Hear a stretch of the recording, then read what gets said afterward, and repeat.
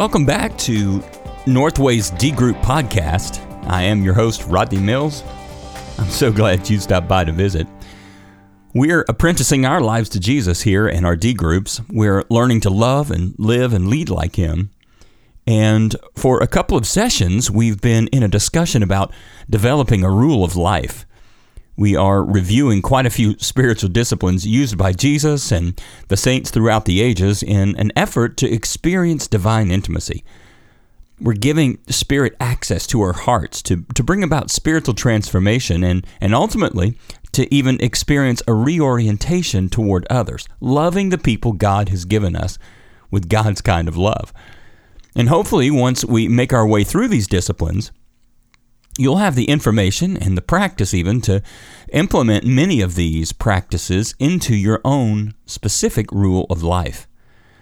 Last session, we talked through some of the basic dimensions of prayer and Bible interaction, self-examination and gratitude. And of course, most of those disciplines we talked about are contained within the alert model of prayer, but certainly you'll want to find your own rhythm for implementation.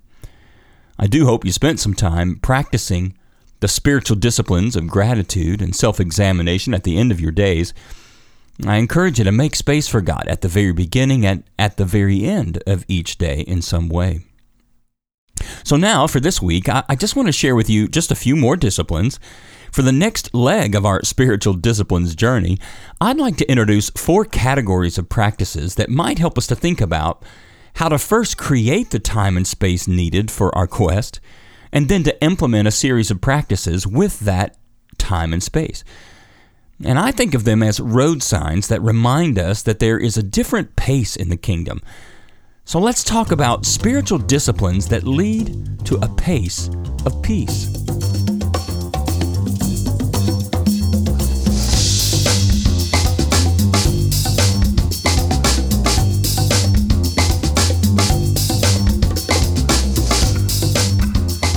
The first road sign we encounter for our pace of peace reminds us to slow down.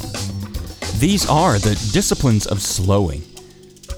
You know, one of the greatest obstacles to the Christian life, especially in our day and time here in the West, is busyness.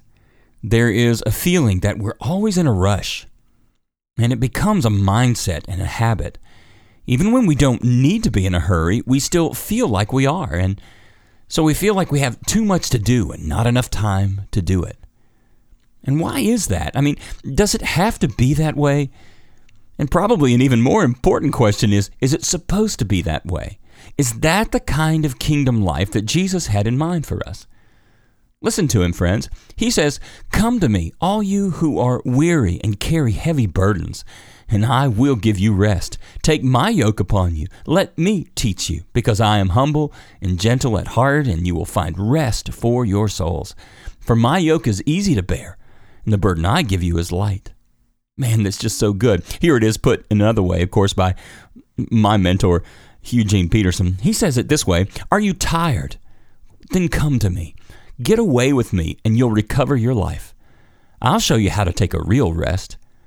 Walk with me. Work with me. Watch how I do it. Learn the unforced rhythms of grace. Keep company with me, and you'll learn to live freely and lightly." I mean, doesn't that just sound like the kind of life that we should be after? Jesus is describing a life in His easy yoke. It's so contrary to our fast-paced culture, and most of our lives are just not arranged in a way that it even seems realistic. In fact, it may not seem practical to you right now as you look at your life, but it's important that you not brush it off too quickly. So how about we make slowing a spiritual practice? Make slowing a spiritual practice. I started really contemplating this when I read a quote by Dallas Willard. Dallas was giving some advice to John Ortberg, a well-known pastor and author. And John was headed to a big new assignment as teaching pastor of one of the largest churches in America. And he really wanted to do well, and Dallas was one of his mentors. And so he went to him and he asked him if he had any pointers about what he should do. And so Dallas just paused. And then he answered. He said, "John, you must ruthlessly eliminate hurry from your life." And John was kind of like, huh? I mean, He was probably expecting a rundown on ministry effectiveness and leadership skills, and all he got was ruthlessly eliminate hurry. But Dallas knew that with a big church comes big responsibility. Tons of meetings and vision casting and strategizing and sermon preparation. And Dallas also knew that nothing is as important to effectiveness as a healthy soul. And hurry chips away every day at the wholeness of our soul. Hurry squeezes out peace. It clutters our spirit with impatience and anxiousness. And most importantly, it makes us feel like we don't have enough time for these spiritual practices that lead to the kind of divine intimacy that we're pursuing. So the spiritual disciplines of slowing are to ruthlessly eliminate hurry and to find rest in His easy yoke. It is a pace of peace. So we'll talk even more about this in a couple of weeks, but one discipline of slowing is the spiritual discipline of simplicity. And as it sounds, the idea is to simplify life. We have an unhealthy attachment to things and entertainment and success. And all of those cravings give us a drive to have and do more. But the reality is we can do less and have even more. More of the kingdom, more peace. And so for this session, simplicity, this dynamic of the discipline of simplicity, is related to time. So first of all, what you want to do is evaluate your time commitments. Is there anything that could be eliminated? There may not be, but don't assume that right away, because what we're doing here is we're aiming to create space for spiritual rest and quiet conversations with God.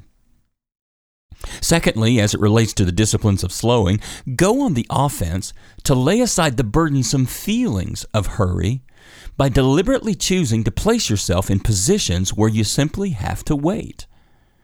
Slowing is really also about changing your mindset of hurry and learning to simply rest in Christ.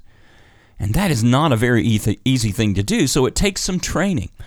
And so here are some ideas, some suggestions. Some of these actually come from John Ortberg out of his thoughts about this eliminating hurry from his life. These are listed in your transcript, so you can pull these up. First of all, perhaps, deliberately drive in the slow lane. And then actually pray for those who pass you in a rush. Maybe declare a fast from honking. Eat your food more slowly. Get in the longest line at the grocery store, and even let someone ahead of you. And absolutely refuse to count the items that are in the little basket in the express line to see if someone's going over the limit. Go through one day without a watch. So you get the idea. When we practice slowing, we're adjusting our tendency to be in control and rushing to make things happen. And we're also changing our mindset, eliminating those hurried feelings so we can rest in God. And that sets us up for the next category. Our next road sign reminds us to pause. Pausing. I've come to think of pausing as practicing the presence of God. Another word for it is simply abiding. You remember what Jesus said about this? We've already memorized passages around this. He says in John 15 that I'm the vine, you're the branches. Whoever abides or remains or stays in me, and I in him, he it is that bears much fruit. For apart from me, you can do nothing. Now, perhaps we think of that verse conceptually, but do we actually practice it? Abiding or practicing the presence of God by pausing is the practice of taking intentional breaks throughout our day to refocus our hearts and to be reminded that God is with us. Isaiah puts it even more clearly in practical terms. He says, "You will keep him in perfect peace, whose mind is stayed on you because he trusts in you." And friend, my question is your mind stayed on him? Well, not just on Sundays, of course, and not even just once a day in prayer, which is a great start, but throughout your whole day. Is your mind on God? Are you truly abiding? Frank Laubach was a missionary to the Philippines in the early 20th century and mid-20th century. He settled among a Muslim tribe, and while he was there, he developed some of the most extraordinary systems of teaching people to read and write. He would go on to be an advisor to President Truman, influencing Truman's ambitions to help underdeveloped areas of the world.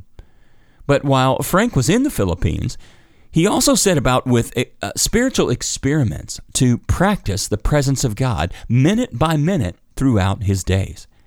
He actually set a goal to turn his attention to God at least for a moment every minute of the day. His goal was to keep his mind stayed on God, to have an ongoing inner conversation and thus dependence on his presence.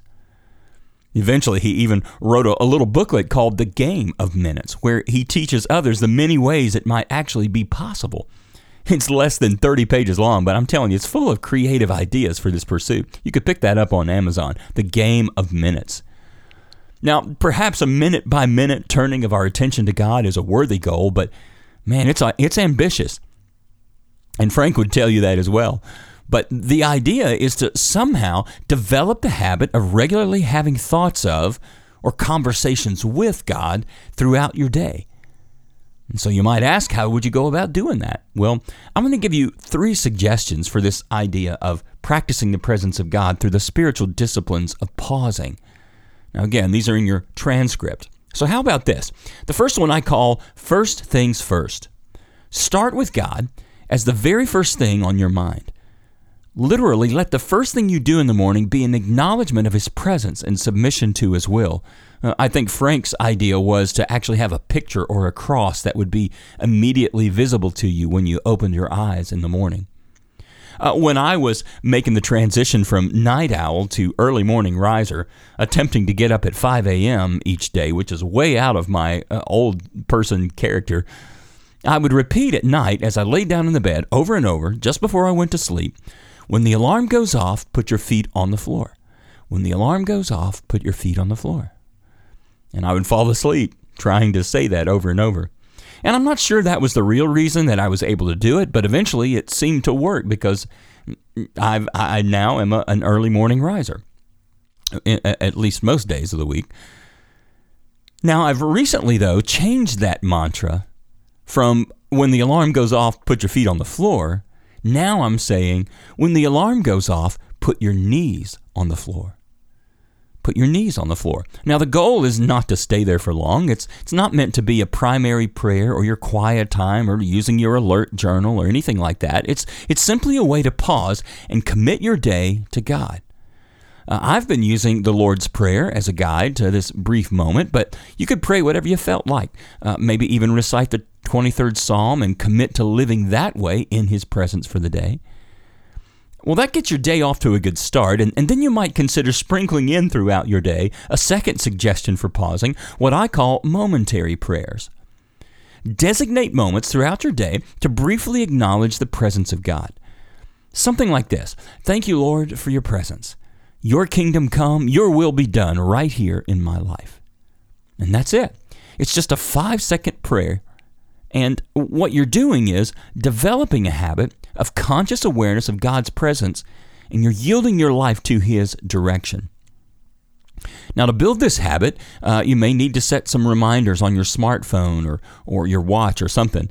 And how frequently you do this is up to you, but several times would be a great goal. Now, another way people incorporate a spiritual discipline of pausing throughout your day is to pray the hours with the church. It's sometimes called fixed hour praying or praying the hours, and it has its roots in Judaism, out of which, of course, Christianity came. You might remember that because of this practice, Daniel got thrown into the lion's den because 3 times a day he'd cry out to the Lord in spite of the king's decree. Scholars tell us that the early Christians were continuing this Judaistic practice. We see it in the book of Acts that Peter and John were going up to the temple for the time of prayer at 3 in the afternoon. It was afternoon prayer time. And what's important for us to know here is that the life of Christ and the early church were shaped by a 3 times a day sacred prayer rhythm. And over time, the leaders of the church compiled booklets that were made up mostly of Psalms and other scriptures into these organized formats for believers to join together and pray several times a day. Maybe you've heard of the Book of Common Prayer. It is but one of several that have been written and used by Christ followers around the world. My favorite is a series of books called The Divine Hours, compiled by Phyllis Tickle. Now think about this. Using these pre-built prayer guides at several times throughout the day, believers all over the world are praying the same prayers at the same time. Or if you account for different time zones, you can think of it as Christians handing off the same prayers to one another around the world. So in other words, while the prayers themselves are most often prayed in brief isolation by yourself, believers are also joined together. It's praying with the church, praying the hours with the church. What a powerful thought. And again, the prayers are comprised primarily of scripture readings, arranged within a theme and often aligning with the seasons of the church calendar. And it only takes a few moments to pray your way through it. Now, as I mentioned, there are books that you could buy to keep with you at all times, but I'm a minimalist, and so I started looking for a way to do this practice on my smartphone. And as it turns out, there's a church in Ann Arbor, Michigan, that has secured permission to reprint prayers from the Divine Hours, and then they built this really cool part of their website that automatically updates to the right prayer of the day: morning, midday, evening, and then even bedtime.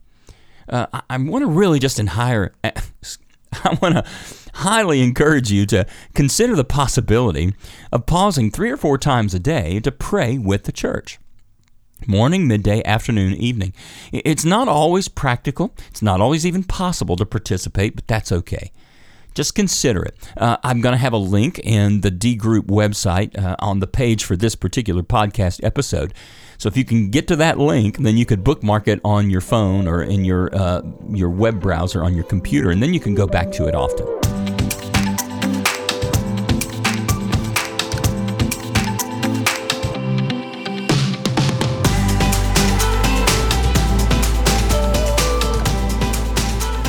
So we've talked about slowing and pausing, but now let's talk about how in our quest to follow spiritual rhythms like Jesus, we actually need to stop.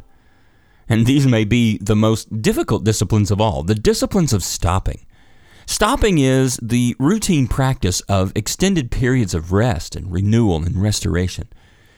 This runs, again, almost completely against our cultural mindset, and it may even seem totally impractical to you. But God tells us through the prophet Isaiah that only in returning to me and resting in me will you be saved. In quietness and confidence is your strength. The very idea of stopping, even weekly, is woven into the creation story and the Ten Commandments. We can see it in Exodus 20. Remember the Sabbath day to keep it holy. You're to labor 6 days, do all your work, but the 7th day is a Sabbath to the Lord your God. You must not do any work. You, your son or daughter, your male or female servants, your livestock, or the resident alien who is within your city gates. For the Lord made the heavens and the earth, the sea, and everything in them in 6 days, and then he rested on the 7th day. Therefore, the Lord blessed the Sabbath day and declared it holy. Now, the spiritual discipline of Sabbath is not a rigid rule that's meant to bind us or to even make us feel guilty. It's actually a gift to us.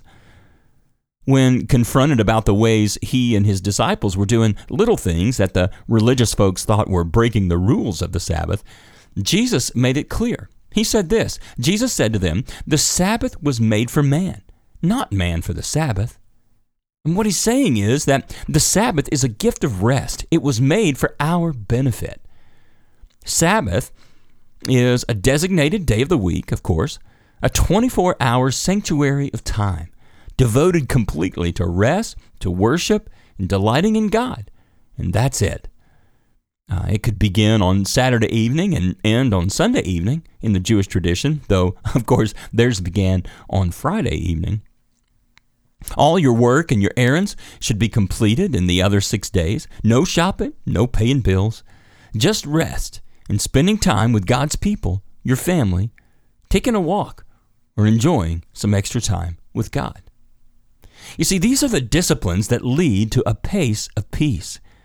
And God knew that the human body and soul needed rest. So I'm challenging you to really consider observing Sabbath to its fullest, using the weekly break to simply enjoy the presence of God and His people, resting and rejoicing in Him. Now, I've got a few more details about what Sabbath can look like, and that'll be at the end of the notes in your transcript, so you're going to really want to make sure you download that transcript this week. Now, let me say just a couple more things about disciplines of stopping. Throughout the biblical record in the lives of men and women seeking the face of God, there is sometimes a pulling away from people and from responsibilities and retreating to a time of aloneness, of solitude and silence. Of course, we see this consistently in the life of Jesus. Matthew tells us that with the crowd dispersed, Jesus climbed the mountain so He could be by Himself and pray. He stayed there alone late into the night. Mark remarks to us that before daybreak the next morning, Jesus got up, went out to an isolated place to pray, solitude. And Luke tells us pretty much a similar story, that early one morning, Jesus went out to an isolated place. Periods of solitude were a normal pattern of the life of Jesus. So how much more do we need it in our media-saturated lives? I mean, we're inundated with noise and distractions and pressures. The normal course of day-to-day human interactions locks us into patterns of feeling and thought and action that are geared to a world that's set against God. Solitude and silence are companion disciplines that help us to truly escape the noise and the madness so our hearts can be completely and utterly tuned in to God. It's the perfect place for the desperate thirst of our souls to be filled with His living water. Oh, I'm just really skimming the surface of these two very deep and rich disciplines of solitude and silence, but what I'm recommending is that you experiment with them. For example, I know from experience that the reason that Jesus and so many saints have gotten up really early in the morning for prayer is that there is a quietness in those pre-dawn hours that is unmatched at other times of the day. And so perhaps if you're not already doing that and your life rhythms would allow it, you might consider it. And once you get there, don't be in a rush. The silence is there so that you can hear from God. But those who have really gotten the most out of solitude and silence are those who occasionally, or even regularly, pull away for extended periods. A half day, a whole day, or even several days. A spiritual retreat of sorts. Jesus even went for 40 days. That might be much for us, but I want to encourage you to look at your calendar over the next few weeks and see if you could find a day, or at least the first half of a day, where you could pull away to some quiet place, maybe like a lake or a forest, and just be quiet and alone with God. Now, you may be wondering what you might do in such a time. And isn't that what we're inclined to think? I mean, we need to be doing something. That's what we feel like. But that's part of the point of this exercise, to simply do nothing and to rest and to listen. Now, of course, you'll also likely spend some time in prayer and scripture reflection, but the real outcome is simply to renew your spirit in Him, your body and soul rejuvenated, refreshed. I've included some helpful guidelines in this transcript at the D Group website, so it even gives you an outline of what a full day retreat might look like. And I get it, spouses and parents, you're probably going to need to work together to make it happen by coordinating your schedules, but it's going to be so worth it. So the disciplines of stopping, practicing the Sabbath, spending time in solitude and silence, even taking a spiritual retreat. But if the road signs we've seen so far are to slow down, to pause, and even to come to a complete stop, then this next road sign is the one we've always wanted to see. Let's talk about what it means to go fast. Actually, let's just talk about the spiritual discipline of fasting. Fasting is one of those disciplines that people hear about but rarely engage. It sounds like it might be kind of hard to do, and probably a lot of people don't understand even the purpose of it. But I want to highly encourage you to give it another look. The role of fasting is to teach us the sufficiency of God even when we are deprived. It is a real-life way to practice the self-denial required of anyone who would follow after Jesus. Jesus, of course, fasted for 40 days in the wilderness where he was tempted by Satan to turn a rock into bread. And of course, Jesus responded that man does not live by bread alone, but by every word that proceeds from the mouth of God. And so what he was saying is that God and his word, his truth is what we should be feasting on. And so in that way, fasting is feasting on God. And also, in his most famous Sermon on the Mount, Jesus gives us clear instructions on prayer and fasting. And he uses this phrase. He says, when you fast, not if you fast. And so it seems to me that Jesus assumed that we would continue this practice in an ongoing kind of way. Richard Foster defines fasting as the voluntary denial of a normal function for the sake of intense spiritual activity. So the idea with fasting is to replace the time that you would normally spend on the activity from which you're fasting to focus on God. And so that could be through prayer, or it might be combined with solitude. It might be meditating on His Word, whatever way you chose to replace that time with God. It could mean a technology fast. It could mean a fast from some other particular life function. But biblically, of course, it refers to a fast from food. And so again, in the notes at the end of the transcript, I've included quite a bit of extra guidance around this discipline of fasting, including a list of several types of fasting that we see in Scripture. You'll also see that there are many degrees of fasting, from 1 meal a day to a full day a week to 3 days, 21 day, and even 40 days of fasting. Again, you might choose to fast food for a 1 meal a day, or you might choose to fast from social media or from Netflix. You might even choose to fast from food for a whole day each week. But just remember, the general idea is to replace that time normally spent in the activity, replace it with some form of spiritual reflection and renewal. Oh, man, I tell you, we've covered so much ground in this session, and in fact, it might even seem that with that many suggestions, if you were to add all them to your schedule, it'd be anything but a pace of peace. But if you think about it, none of these practices really take very much time at all. I mean, one of the goals of the discipline of slowing is actually to eliminate busyness by getting rid of time takers. The disciplines of pausing, they really only take a few moments throughout your day. And stopping is really just reallocating time so that you got that weekly full rest.